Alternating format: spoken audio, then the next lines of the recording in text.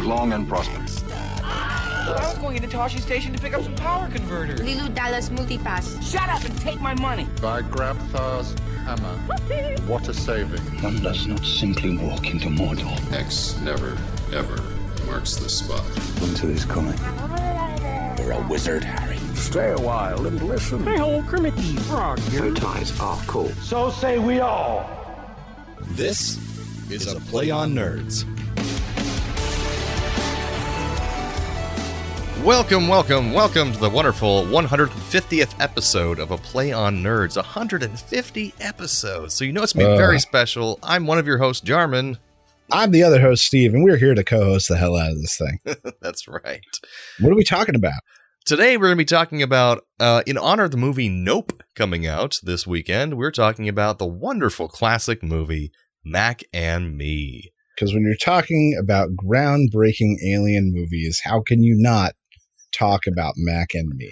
A movie made by when corporate greed just marries studio More greed. corporate greed. More corporate greed. Just two corporates got together and just mushed. Just banged for all night long until cash flew out. But then they're surprised when it just went poof, and a little puff of smoke came out instead. Nothing happened. So yeah, go watch Mac and Me and then come listen to this episode if you haven't seen it already. It's a thing that happened. Jarman, do we have any feedback? We sure do. We have from Ooh. Facebook, from Daniel Peter Hitch, from our the last episode that was out for Play on Nerds, I believe, which was the Hercules in New York episode. Yeah. Steve and I had a lot of problems in the intro, and instead of re-recording it, we just let it fly. We just went with it. So Daniel Peter Hitch says, "This is easily the most professional episode of the podcast I have ever heard. Great job, guys. Keep up the good work." I'll correct you. It's the greatest episode of a podcast, the most professional podcast ever. I'm throwing down the gauntlet. Just dripping with sarcasm there, Daniel, and we appreciate it. But yeah, so what have you been up to since our last recording, Steve? Well, today, for the first time in a very long time, I went to the dentist. It's very exciting. And they said I must take good care of my teeth because it's been so long and they haven't fallen out yet. So that was good. I'm glad you still have teeth. Me too. And I got a little bit more work this weekend. And then this past weekend, I had a birthday. Woohoo! I turned 36. How crazy is that? We're both the same age for a little while. For a little while. So here is how my birthday went. And to my friend who hosted us, if you listen to this podcast for some reason, which I can't imagine, I'm sorry, just in advance. Oh no. So a good friend who I used to work with, we start messaging and she says, "Hey, we're going to be in town from this dates to this dates." And she's like, and my husband Jim is going out on a hunting trip on this weekend. If you guys wanted to come down, his parents have a lovely beach house and you guys could come stay. And I was like, "Hey, that happens to be my birthday. That'll be perfect. Sounds great. We'll go down, make a beach trip." I have Anna and her start talking about plans. And so we're going to go and do the beach and do the aquarium in Monterey Bay. And her husband's going to come back from camping and cook us all a really nice dinner. It's all very nice. So we get there. The beach house is beautiful and big, but that's about where the expectations ended. Uh-oh. So it turns out it is Grandma and Grandpa's house, and our kids effectively aren't allowed in half of the house. Like they live there. It's like their actual regular home. They are in Cape Cod. Oh. For a family thing. I mean, that's so like that's their main home, though. I think so, yes. Oh, okay. That's what I was trying to get at. So there's like a whole formal side of the house that our kids are non grata. Wow. The part of the house we are allowed in is like the combined kitchen and like living room. Mm-hmm. So we're all shoved into really this tiny space for the majority of the trip. And then even at night when the kids are down, her child was sleeping directly under that kitchen living room. So we had to like whisper and literally tiptoe. Oh no. So like anytime the kids weren't up, we just had to kind of like sit quietly. Oh God. Not right. Really, okay. not a fun birthday vacation there. Right. Already like not ideal, but I'm like, it's okay. We're going to get it tomorrow. We're going to go to the aquarium. Yeah. We'll get ice cream. It'll still be good. And so that's when my ex-coworker goes, so we tried to take Juanita last week and she really freaked out. So it's okay with you. Can we not go to the aquarium? And I'm like trying to be like accommodating guest. And I go, of course, there's something else we can do. And she goes, well, there's this place that's by this river. It's about 40 minutes away.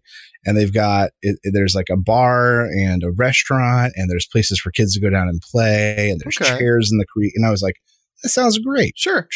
Sounds great. So we'll go down in the morning. Oh, no. It'll be too cold in the morning. So we'll go in the afternoon. And I'm like, oh, okay. All right. All right. So we get ready to go in the afternoon. We just like, it's now my birthday. I sit around doing nothing all morning and then have to sit quietly because the kids are napping. Oh God. Like that's my birthday so far. Good. And so we're getting ready to go, and she gets a call from her husband who lets her know that the inlet we were going to go to is closed for a private event that afternoon. Oh my God. So now it's like, oh, we didn't get up and go to the aquarium. And now the fun river is off. And she's like, it's okay. In town, there's this garden, this like community garden that's attached to like a restaurant and beer garden sort of thing. So there's a place to play cornhole. There's places for the kids to run around. You can get a beer. And I said, you know what? That sounds like the perfect thing. And she's like, and then we'll come home and my husband will cook a really nice dinner. Sure. And I was like, great. Yeah, let's go do that. Go grab a beer for you. Just blow out some steam. And then she goes and tells her kid, and her kid like basically dictates no and wants to go to a park. So we took the children to a playground. So far on my birthday, I've woken up, hung out with children and basically babysat. Went to a playground. Sat quietly while they napped and then took them to a playground. Oh God. So now it's like, okay, well, her husband's going to come home from camping and make just a great dinner. Awesome. So he comes home, and there's these two dudes with him who have decided they're not going to drive home that night. They're going to spend the night. So now there's just two random additional dudes in the house. Oh, okay. She says he's still going to cook dinner. Great. And then it changes to, well, he's decided he's going to order pizza. The guys are going to eat with us, and then they're all going to go back out and go drinking. And then that changes to, he is ordering us two pizzas, and him and the guys are going drinking. Wow. So this guy like shows up, him and his buddies grab showers because they've been camping all weekend, and then they go out for beers. And so you got pizza for your birthday, and we got to go to a park with children and sit quietly. That was the downgrade from like a spectacular weekend at a beach paradise was whittled down to that situation. That is terrible. But some shining spots. It wasn't all bad. That night, Anna was getting the kids down. I was like, you know what? I'm going to go see a friggin' sunset. Yeah. So I walked my butt, probably 4 blocks to the beach. Got down there, and Anna texted me, and she'd gotten out of the room, which I wasn't sure she's going to be able to. So she rushed over. So we got to sit and take in the sunset. Oh. Take some nice pictures, and we went back. And then basically on that walk, I was like, you know what? We weren't planning on doing this, but tomorrow morning we're going to get up. We're going to get out of this house early. We're just going to get away from this, and we're going to go to the aquarium in Monterey. Hell yeah. We're going to do a morning with the kids, and we're going to get ice cream, and then we're going to come home and have a nice dinner. Yeah. And we made all those things happen. Damn right you did. So that the next day was like that. Okay, this is the birthday. This is the last time I put my birthday in like someone else's hands. And also, I hate to say this, but this is also why you don't let your children dictate your activities. Right. I'm not a parent. I guess I have no place to say that, but you are a parent, and you say that's not what happens. And Patrick would never allow that to happen either with his kids, I know. So, I mean, that's the only people I have to go off of. And it's just... but the other thing is that even when your kids, because sometimes kids do this, and you're right, like parents, sometimes you're like, I know they're just not going to do this. Then you like don't besmirch or don't make other people change your plans. Right. That's you guys true. Go to the aquarium in the morning, and how about we'll meet you at a park in the afternoon? Perfect. That would have been great. You don't besmirch other people for getting to go do things because your kid is crap. Kid is crap. I hope they don't listen to this. I know, Hallie. I'm so sorry. It was just so frustrating. I think she would understand. It was so frustrating. But it was great to see you. It was great playing games with you. I miss working with you. And the game that we played that you taught us is the Radical Recommend later this episode, because it was another one of the shining moments of this weekend. Oh, good. I'm excited to hear what it is later. What about you? What the hell have you been up to? Man, that was something. That was something. Not as much as that, but one of my good buddies, David Horgan, he's a really cool nerd like me, but I like to think myself that way. But he's into a lot of great movies and theater, and so he's kind of got the tap on what's going on culturally in that way. But what's really neat is he invited me to go with him and a couple of our friends to the movie called The Mad God. And basically, it's made by this guy named Phil Tippett. If that name sounds familiar, it's because he's basically done all of the major stop motion that you've seen in any big budget film, because it's not used much anymore, but over the past like 40 years. And I believe his father did it too for like Ray Harryhausen and stuff too back in the day. So it's like a family thing. But now Phil Tippett's easily in his late 60s, early 70s. He worked on Jurassic Park, and then they scrapped a lot of what he did for Jurassic Park to change it to CGI. But then they used his stop motion animation test that he did to inform all the like movement exactly for the computerized dinosaurs. And if which you've is part of seen why it looks so real. the movies that made us, another thing I've recommended in the show before, he's on the Jurassic Park episode a lot. So when David said, "Oh, there's this movie that Phil Tippett," I'm like, "I know who that is." He's like, who's been trying to make this movie for 30 years. And he finally got enough funding to finish it. And so it's been like 30 years in the making. And it was weird as hell, called Mad God. I think it's also on Shudder, but it's also going to theaters around the nation, kind of like a limited release kind of thing. It was at the NZ. It's a Shudder original. Is it a Shudder original? Oh. That's what this says. I didn't realize that. But yeah, they are screening it at like indie theaters and stuff. And there's no dialogue. It's all stop motion, but there's also some real actors in it throughout and weird parts. But it's dark, it's gritty, it's gory. There's some sexual things in it. It's really strange and surreal. But if you're into that kind of stuff, give it a shot. So that's a thing. I was like, wow, this is this guy's opus at the end of his life. And he just really wanted to make this strange as hell thing. But you're watching the whole thing. You're like, oh my God, I can't believe this is all stop motion. This must have taken forever. And yes, it did take like 30 years. And then the other cool thing is I do trivia a lot with my fiance, and we've the last 2 weeks gotten first place both times. And I know it's a silly little thing in a bar in our little town, but we're just so proud of ourselves. We're finally just catching up. We also added 2 people to our group that are great, and so, but we got first place twice in a row. And you get $40 off your next bill, so that's pretty cool. Whoa, dude, keep on drinking. That's right. I just had Diet Coke this last time, so that's why we're winning. 2 next time. So that's all I've been up to, but I think that brings us over to some nerdy news. It's time for Nerdy News.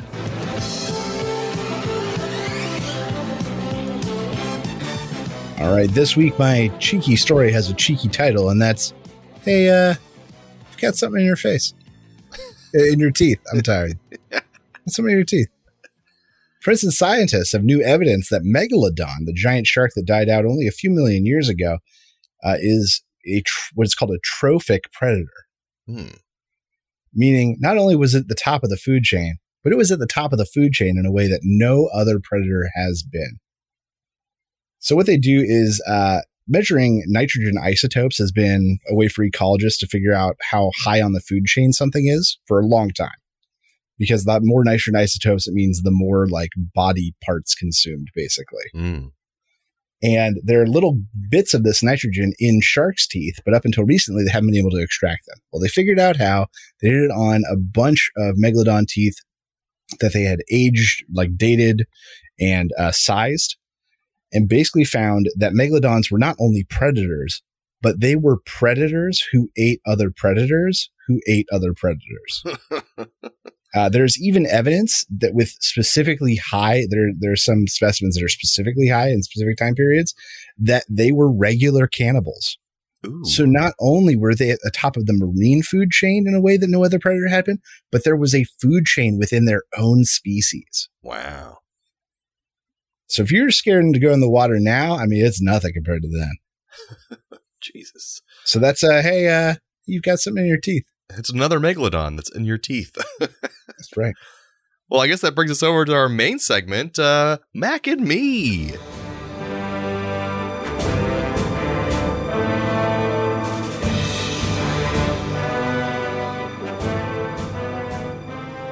That's right. This gem from 88, I think. Yes, 88. I was 2 years old when it came out. This thing is something else, and it's often referenced specifically when Paul Rudd goes on any Conan O'Brien show and uses a clip from it instead of showing his current project. If you haven't done it, do yourselves a favor, folks. Go to YouTube and search Paul Rudd, Conan O'Brien, Mac and Me. And there's a great compilation or two online which show the whole thing. Just watch. It's like maybe 13 minutes. It's worth your time. The most recent one is the most brilliant because it is Paul Rudd on his podcast. Yeah. On Conan's podcast. He does it on audio. he sells like a 4-minute thing about this project he's been working on. It's like a web series, kind of like a radio show, and all the actors he's working with, the writers, and he goes, and what it's about, and this woman, you know, from New Orleans, and he goes on and on and on. He goes, we got a clip. Can we play it? And he somehow plays the clip from Mac and Me. So that's the idea. We didn't really mention that he basically goes on Conan, sets up a clip like you do on those talk shows. Yeah. And then when he goes to play the clip, it's the same Mac crazy clip from Mac and Me every single time. Man. And you can see Paul Rudd not aging basically over 20 years. Yeah, because he's a vampire. Yeah, and Conan O'Brien aging over 20 years. Every time he goes on Conan and shows that clip, he sucks a little life out of Conan and keeps it for and uses it for himself. That's why he keeps doing it. So that's why I was so glad to finally see this movie, because I've seen those clips over the years. I've watched Conan since I was a kid. So now I finally know what the hell it's from by watching this movie. So Man, it's great. Context. Well, this movie is something. A group of aliens on a dusty planet hitch a ride on a NASA probe gathering samples. Back on Earth, they escape, but the littlest one is separated. He makes a daring run for it, eventually jumping into a car and making his way past a government checkpoint. He goes home with the family he stowed away with. And the youngest son, Eric, figures out there's something going on in the house. However, him and his brother get blamed for the alien shenanigans.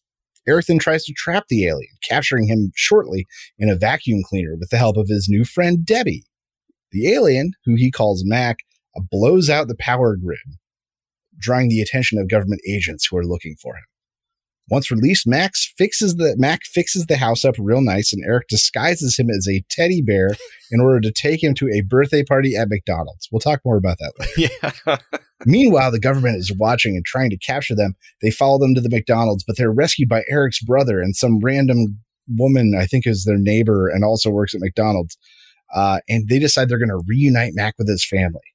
Mac leads the way, like just pointing them out to the desert, who they find them in a mine just dying of thirst, and they resurrect them with Coca-Cola. Like you do. They load them up in the van. They stop at a gas station when the aliens get out and go to a grocery store and cause a panic. The dad alien even grabs a gun at one point.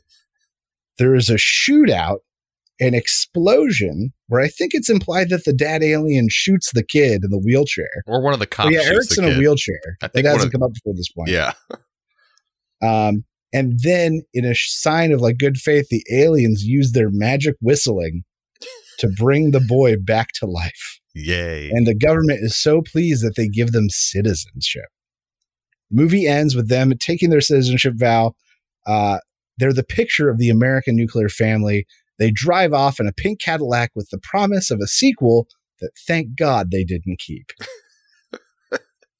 And that is Mac and Me. Mac and Me. I wish there was a song that had the words Mac and Me in it, but there's not. All right, so let's talk about both of our likes, and then we'll get into the bad stuff. Sounds good. So this was honestly not as bad as I seem to remember from a story perspective. So you had seen it before? As a kid, absolutely. Oh, I had not. From a story perspective, this was better than I remembered it. That's exactly what my first thing was, because I said it's just as good as a lot of the other 80s kids movies I saw. Yeah. It wasn't that bad, actually. And for what it was, there was some decently good acting. Christine Evers has gone on to become a long-running actress with a lot of big credits. Oh, the mom? Yeah. Jonathan Ward, who played the older brother, he's done a bunch of voice acting, but one of them is the main character in Fern Gully. Oh, Zach. very nice. And then Danny Cooksey, who had a short role, he became a big-time child actor with roles in Nickelodeon, Salute Your Shorts, Terminator 2. And he's since also gone on to do a crap ton of voice work in animated shows like Invader Zim, Dave the Barbarian, and Hey Arnold the Movie. Who was that in the movie? He is a little redhead kid who was in the car when his dad hit Mac in that ridiculous that kid. Yeah. He's a Salute Your Shorts kid. You're right. And then, so this movie gets a lot of flack because right in the middle, there's basically a commercial for McDonald's and Coca-Cola. Right. That is literally what happens. They come up on a bunch of hip-hop dancing teens in a parking lot. These kids go into a party where Ronald McDonald is personally performing. And hosting There's the party. Decorations basically. up all over the place. There's random dance numbers happening in multiple locations. Choreographed. And I know it gets lampooned a lot, but honestly, this was one of the highest production value things in the movie. The dancing was pretty good. There's an actual soundtrack piece to go with it. We got Ronald doing magic. And you know what? I don't think there needs to be a reason why so many people know and can do the same dance. Flash mobs happen all the time. Mac and Me was just ahead of its time. And it had 2 future stars in that scene. What? It had Nikki Cox, who's not so big anymore, but in the 90s and 2000s, she got pretty big on TV shows and stuff as being the hot chick in a lot of different things. And then the very first role of Jennifer Aniston. She is one of the little girls in one of the shots in this. You can find the clip online. I thought her first movie was Leprechaun, but apparently that was her first speaking role. Yeah, her first big role probably. But she is actually, this is her very first time ever in a film, and she's a little kid in one of the dance scenes, Jennifer Aniston. So yeah, I think it gets lampooned a lot, but honestly, it's one of the highest production pieces in the entire movie. Well, Jordan, what are some things that you liked? I'm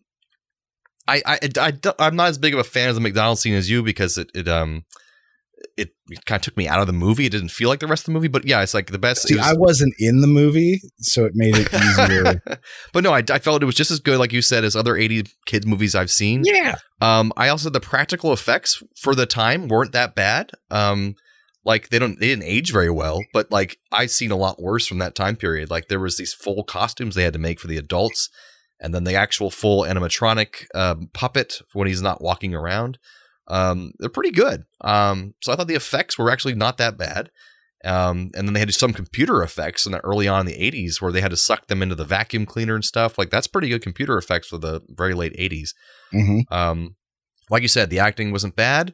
Especially these kids were fully devoted to those, flaunting around an alien and everything. Oh, yeah, at the end, everyone's crying and screaming. Yeah, the kid's dying on the ground. He gets shot. It's just terrible. So they did pretty well. Did the dead alien shot him, right? No, I thought a police officer shot him. See, but like the dead alien shot one shot. It was like out randomly their direction, and then everything blew up. So I thought that Ann and I had to rewatch it like 3 times. I guess it's just in the chaos. You're not sure what the hell happened. Confused why suddenly everything blew up. And of course, one of my other likes is the wonderful scene where they throw a boy off a cliff who's on a wheelchair. And then they shoot a kid in a wheelchair later on. This movie hates boys on wheelchairs. Man. So what do you dislike about the film?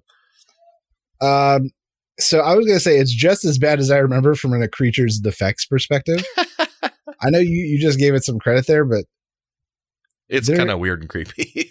They made the aliens distinct, but they also made them so goofy that it was really hard to take anything serious involving them. They also walked really weird.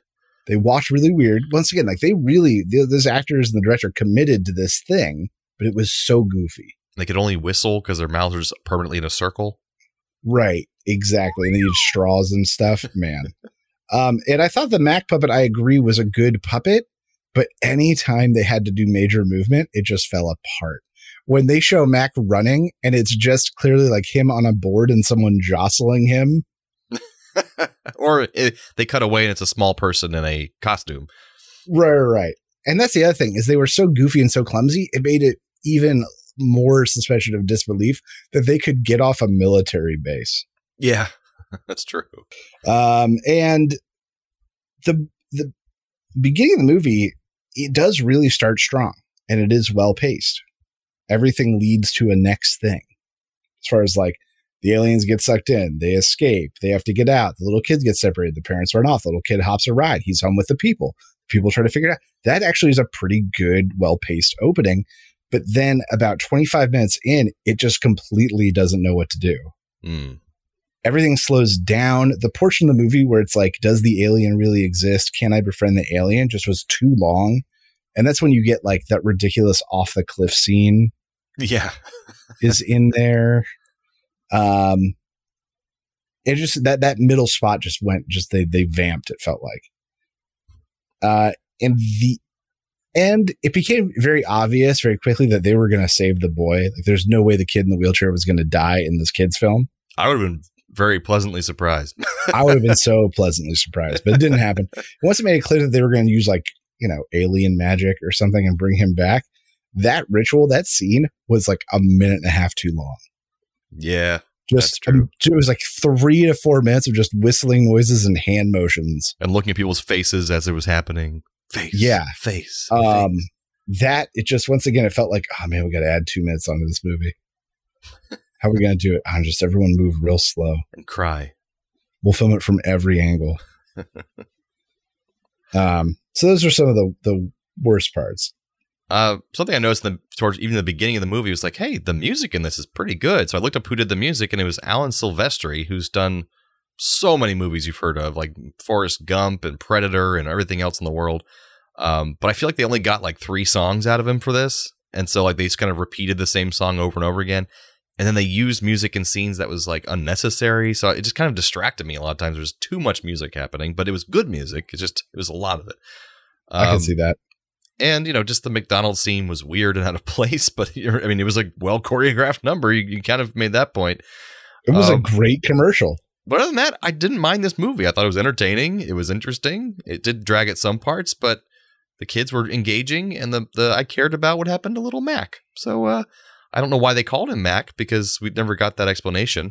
It was mysterious alien creature. But they don't say that in the movie. I think the kid maybe says it once. Really? I don't even think I ever heard it. Maybe I missed it. It's not great. It's no E.T. Like, that's clearly what this whole thing was about, was E.T. Yeah, it was supposed to be robot. I mean, we can get into some of that in the trivia, which is what I was going to jump into right now.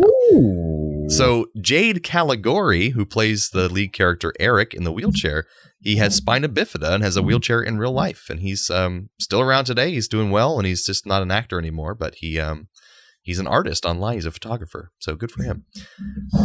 Whenever Paul Rudd appeared in the Late Show with Conan O'Brien, he did this, as we talked about, and it's been going on ever since. It'll probably go on for 20 years. The McDonald's scenes were all shot in City of Industry, California, just outside Los Angeles. The set was a real-life McDonald's built specifically for crew member training and television commercials only. So everything inside worked, but it never served a real customer. And when it wasn't being used, it was locked up behind a chain link fence, and it was torn down and then rebuilt in 2006. So it's still there to this day, but a new version of it. But not used for customers, which is funny. Coca-Cola and McDonald's backed the movie, thus the numerous references to both of those products in this film. The film has an extremely rare and terrible Rotten Tomatoes score of 0%, which I've seen much worse movies than this. I don't think that's fair. Yeah. Yes, I will agree with that. There are less coherent, worse movies than this. But I get that Rotten Tomatoes is based off of, is it a good review or a bad review? And you're probably going to get many good reviews of this movie. Right. Part of the film's box office intake was donated to the Ronald McDonald House charities, so people should be nicer to this film, I think. Okay. This film, I used to volunteer at the Ronald McDonald House in Orlando. There you go. This film ends with a freeze frame and the superimposed title, "We'll Be Back," as Stephen mentioned earlier. But it was such a dismal box office failure that the proposed sequel was never made. And Kim Basinger and Angelica Houston were each offered the lead female role of the mother, but both declined smartly. As Stephen mentioned earlier, MAC, or MAC, is an acronym for Mysterious Alien Creature. And in a review in the Washington Post, Richard Harrington wrote, "In fact, Mac and Me could just as well been called OT, the Other Terrestrial. So frequent and clumsy are its references to ET, the Extraterrestrial. Forget about calling home. ET, call lawyer." That's right. But when Steven Spielberg was once asked if he was ever tempted to take legal action against the filmmakers for copying the story of his beloved E.T. the Extraterrestrial, he jokingly said he didn't want to get blamed for making anybody else watch it in order to make comparisons. So good for him. And the last little thing is interesting. In the Japanese release, and possibly in other foreign releases, Eric, the lead and the guy in the wheelchair, is shot dead in the end, and when a policeman's gun accidentally discharges. But that was excised from the American release, which gives the impression that maybe Eric was killed by the blunt force from the gas tank explosion, or you're not really sure how he dies. I think it looks like the dad shot him, the dad alien. But in the original release, basically, you clearly see that a cop shoots him. But yeah, you're right. In this one, it's not really clear. Maybe the alien shot him. Maybe the explosion killed him. We don't know. But man, it's crazy. And there's also stuff about how, like, you can see an actor, the actor who's a doctor shows up. He holds his hands up and there's blood all over his hands. They cut that out too, which is interesting. But so that was Mac and Me. And in honor of this alien business, we have a game for Steven. I'm going to call it "Where Do They Come From?" And I'm going to give Steven the name of an alien. Okay. And he has to tell me what movie franchise or singular movie does that. Okay, thank God. I don't have to tell you like a planet or something. No, just what movie or movie franchise are those? Okay. And they're all pretty darn big movies. So I can probably do. I mean, they're hard, but they're from big movies. So if you think hard about it, and if you see on the page there, you can look at the names so they're spelled weird. So I might say them wrong. Okay, I'll look.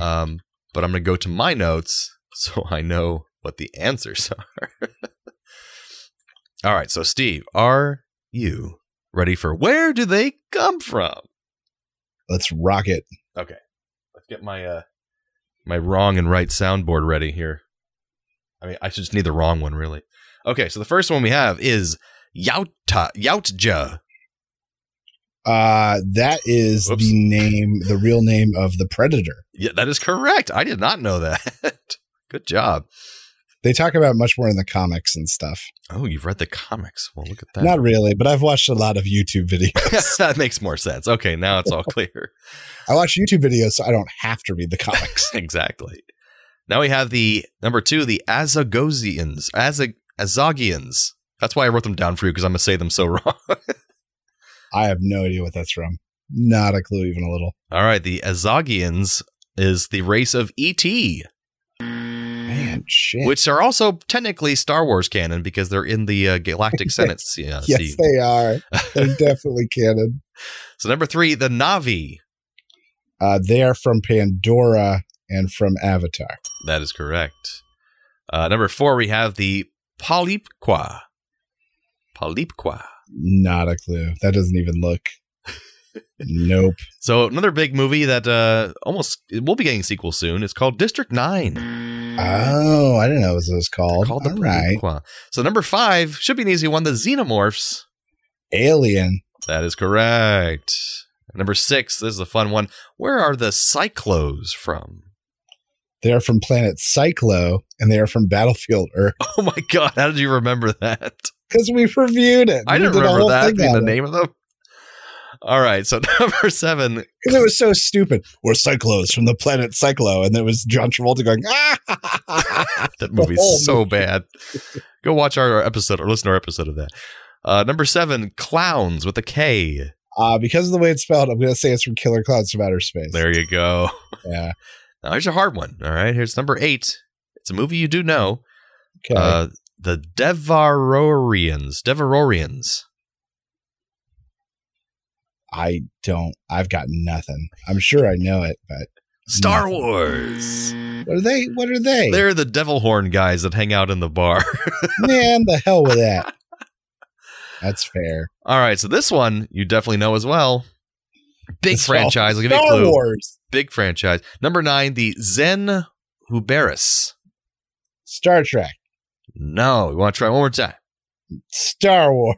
No. I got nothing. It is from the MCU. So the Guardians Galaxy, it's Gamora's race, the Zen Huberis. I did not know that, but I looked it up just for this quiz. I see your game now. And this one's a little iffy. Playing with fire here, but the number 10, the Shokan. That's Mortal Kombat. Yes. And they are from Outworld. Right, and that is Goro's race. The Shokan people, and Shiva. And Kintaro, I believe. Who they killed off in Mortal Kombat, the second one, because they ran out of budget. What, Kintaro? No, Shiva. Oh. The female. At one point, her character is just suddenly crushed by a falling thing, and they did it because they just ran out of money. She was too hard to keep up. She had to die that scene. Oh, that checks out.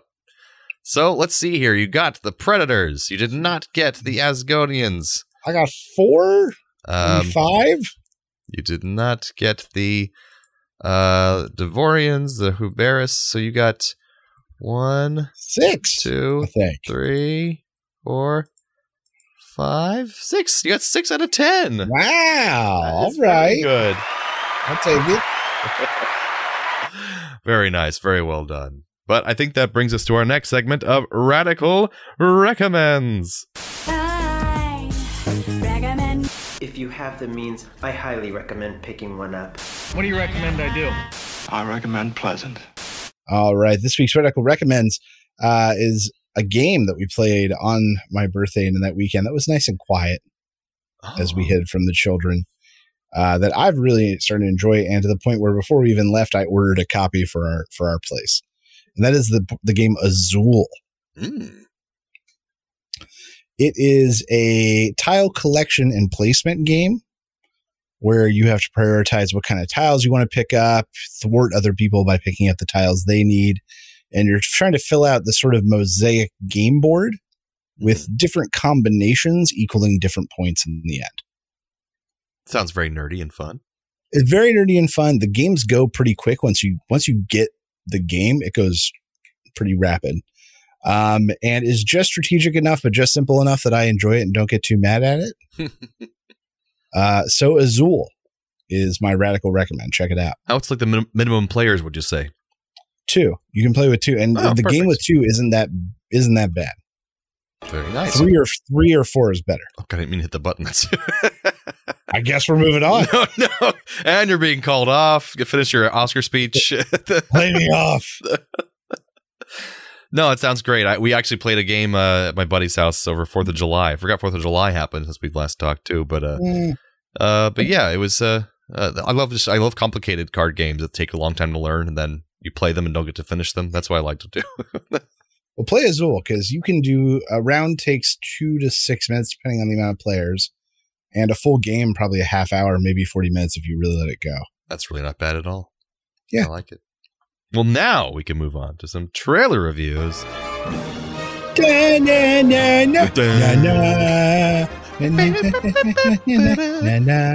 So, as the time of this recording, you probably won't hear this. It's probably been on a couple of weeks by the time you hear this, but The Lord of the Rings, The Rings of Power from Amazon Prime Video, the new series coming out, they just released their main teaser. It's about 2 minutes and 15 seconds.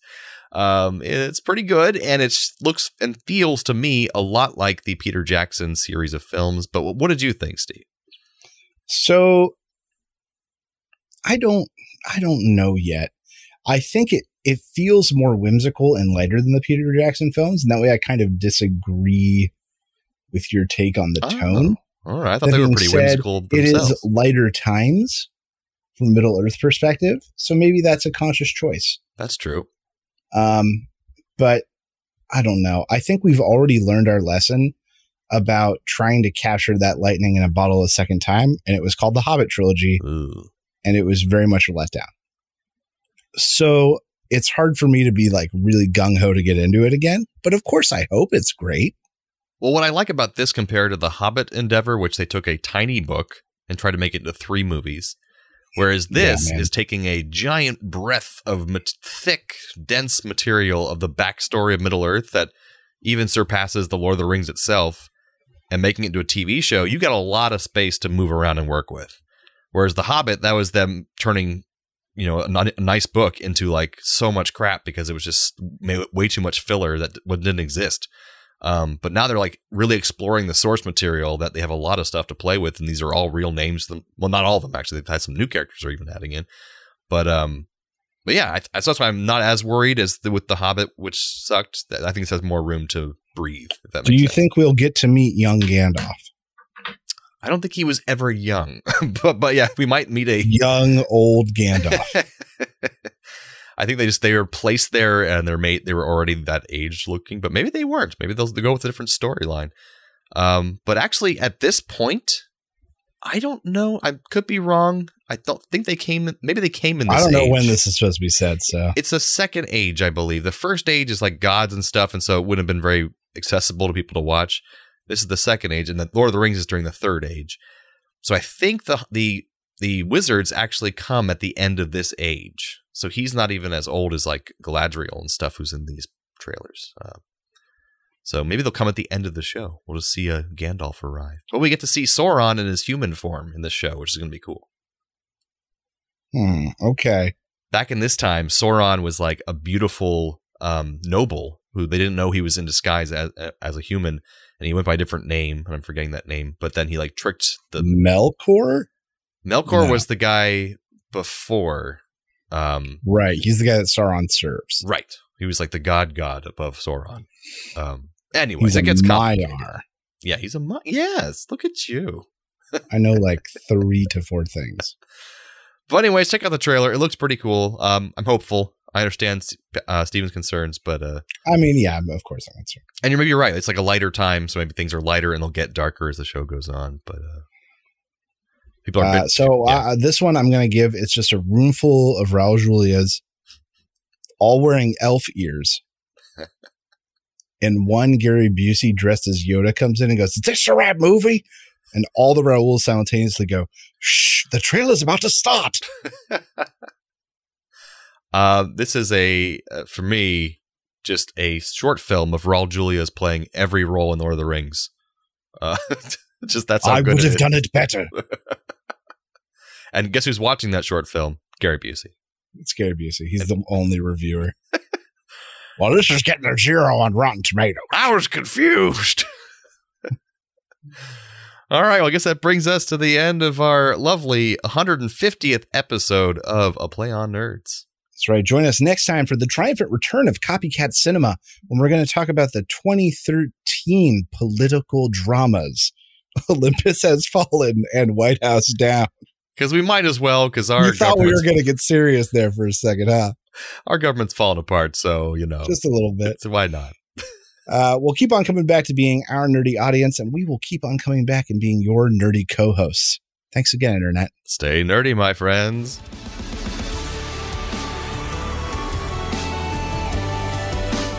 Thanks for listening to A Play on Nerds. Feel free to email feedback at aplayonnerds.com with all your questions or comments. Shoot us a message on Facebook or Twitter and earn yourself a sweet shout out on the show. Review us on YouTube, Spotify, or Apple Podcasts so even more nerds can find us. Tell your friends, tell your enemies, we aren't picky. Check out our entire back catalog and other offerings at aplayonnerds.com. And how?